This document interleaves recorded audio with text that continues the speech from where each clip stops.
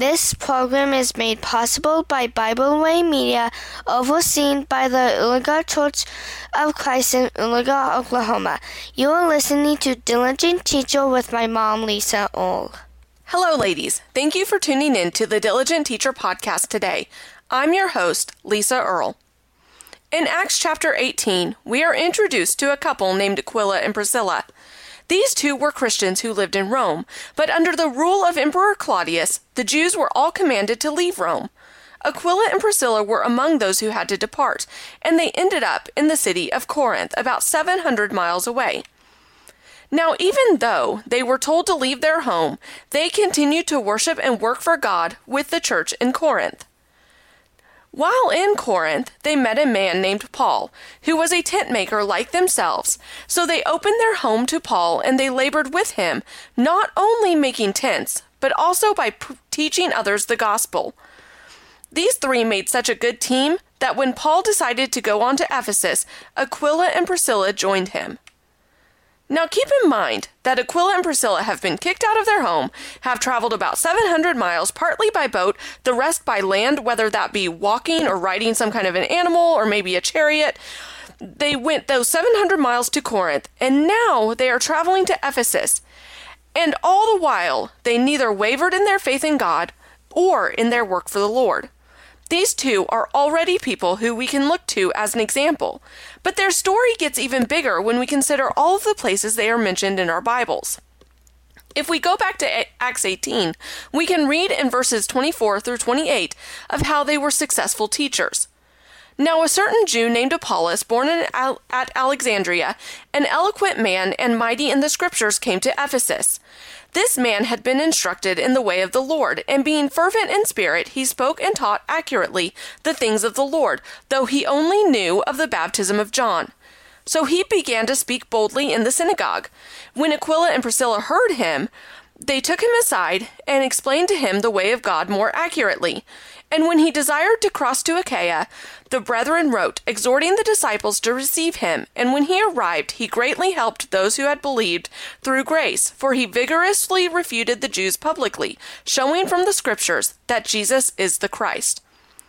So in this account, we have a man named Apollos who wanted to teach and preach, and was quite good at it, but he taught the baptism of John. And when Aquila and Priscilla heard him, they took him aside and taught him more accurately, meaning they taught him about the baptism into Christ Jesus. There are two sides of this story here. On the one hand, Aquila and Priscilla were willing to take Apollos aside and teach him when they heard him and how he had taught the baptism of John.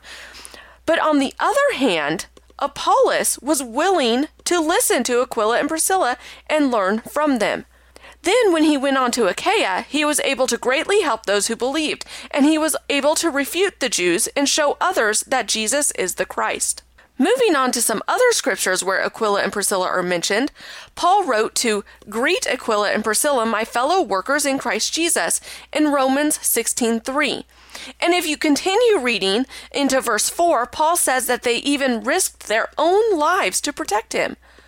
Not only does this show their willingness to help Paul in whatever way that they could to spread the gospel, but that they also were able to eventually go back to Rome, and they continued working with the church there. Then later on in 1 Corinthians, Paul writes that Aquila and Priscilla greet you heartily in the Lord with the church that is in their house. So now we see that this couple kept up with the congregations that they had worked with while they were exiled from Rome, and not only that, but that they also opened up their home for the church to meet in. They are mentioned one more time in our Bibles in 2 Timothy chapter 4 and verse 19. Now this is the last letter that Paul was able to write, and in it he says to greet Prisca and Aquila. This shows the longevity of their faithfulness to God and their dedication to working with the church. Now, obviously, Aquila and Priscilla had lives that were fairly unstable. They seemed to move around a lot, but through that instability of their physical lives, their spiritual lives stayed true.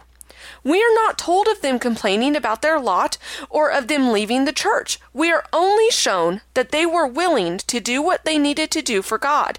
They made a lifelong friend in Paul, who respected them so much that he worked with them, and he wrote greetings to them in his letters. So now I leave you with this question to ask yourselves and to ponder over the next week. Are you willing to work for God in whatever circumstances you find yourself in? Are you willing to take others aside and teach them when they are confused or mistaken? Are you willing to do what needs to be done despite whatever happens in your own life? I urge you to think about these questions through this week and also to keep Aquila and Priscilla at the forefront of your minds and look to their examples and strive to live like they did. Thank you so much for taking the time to listen, and always remember to teach them diligently. Thank you for listening today. We hope you enjoyed this podcast. You can find out more about Bible Way Media at BibleWayMedia.org.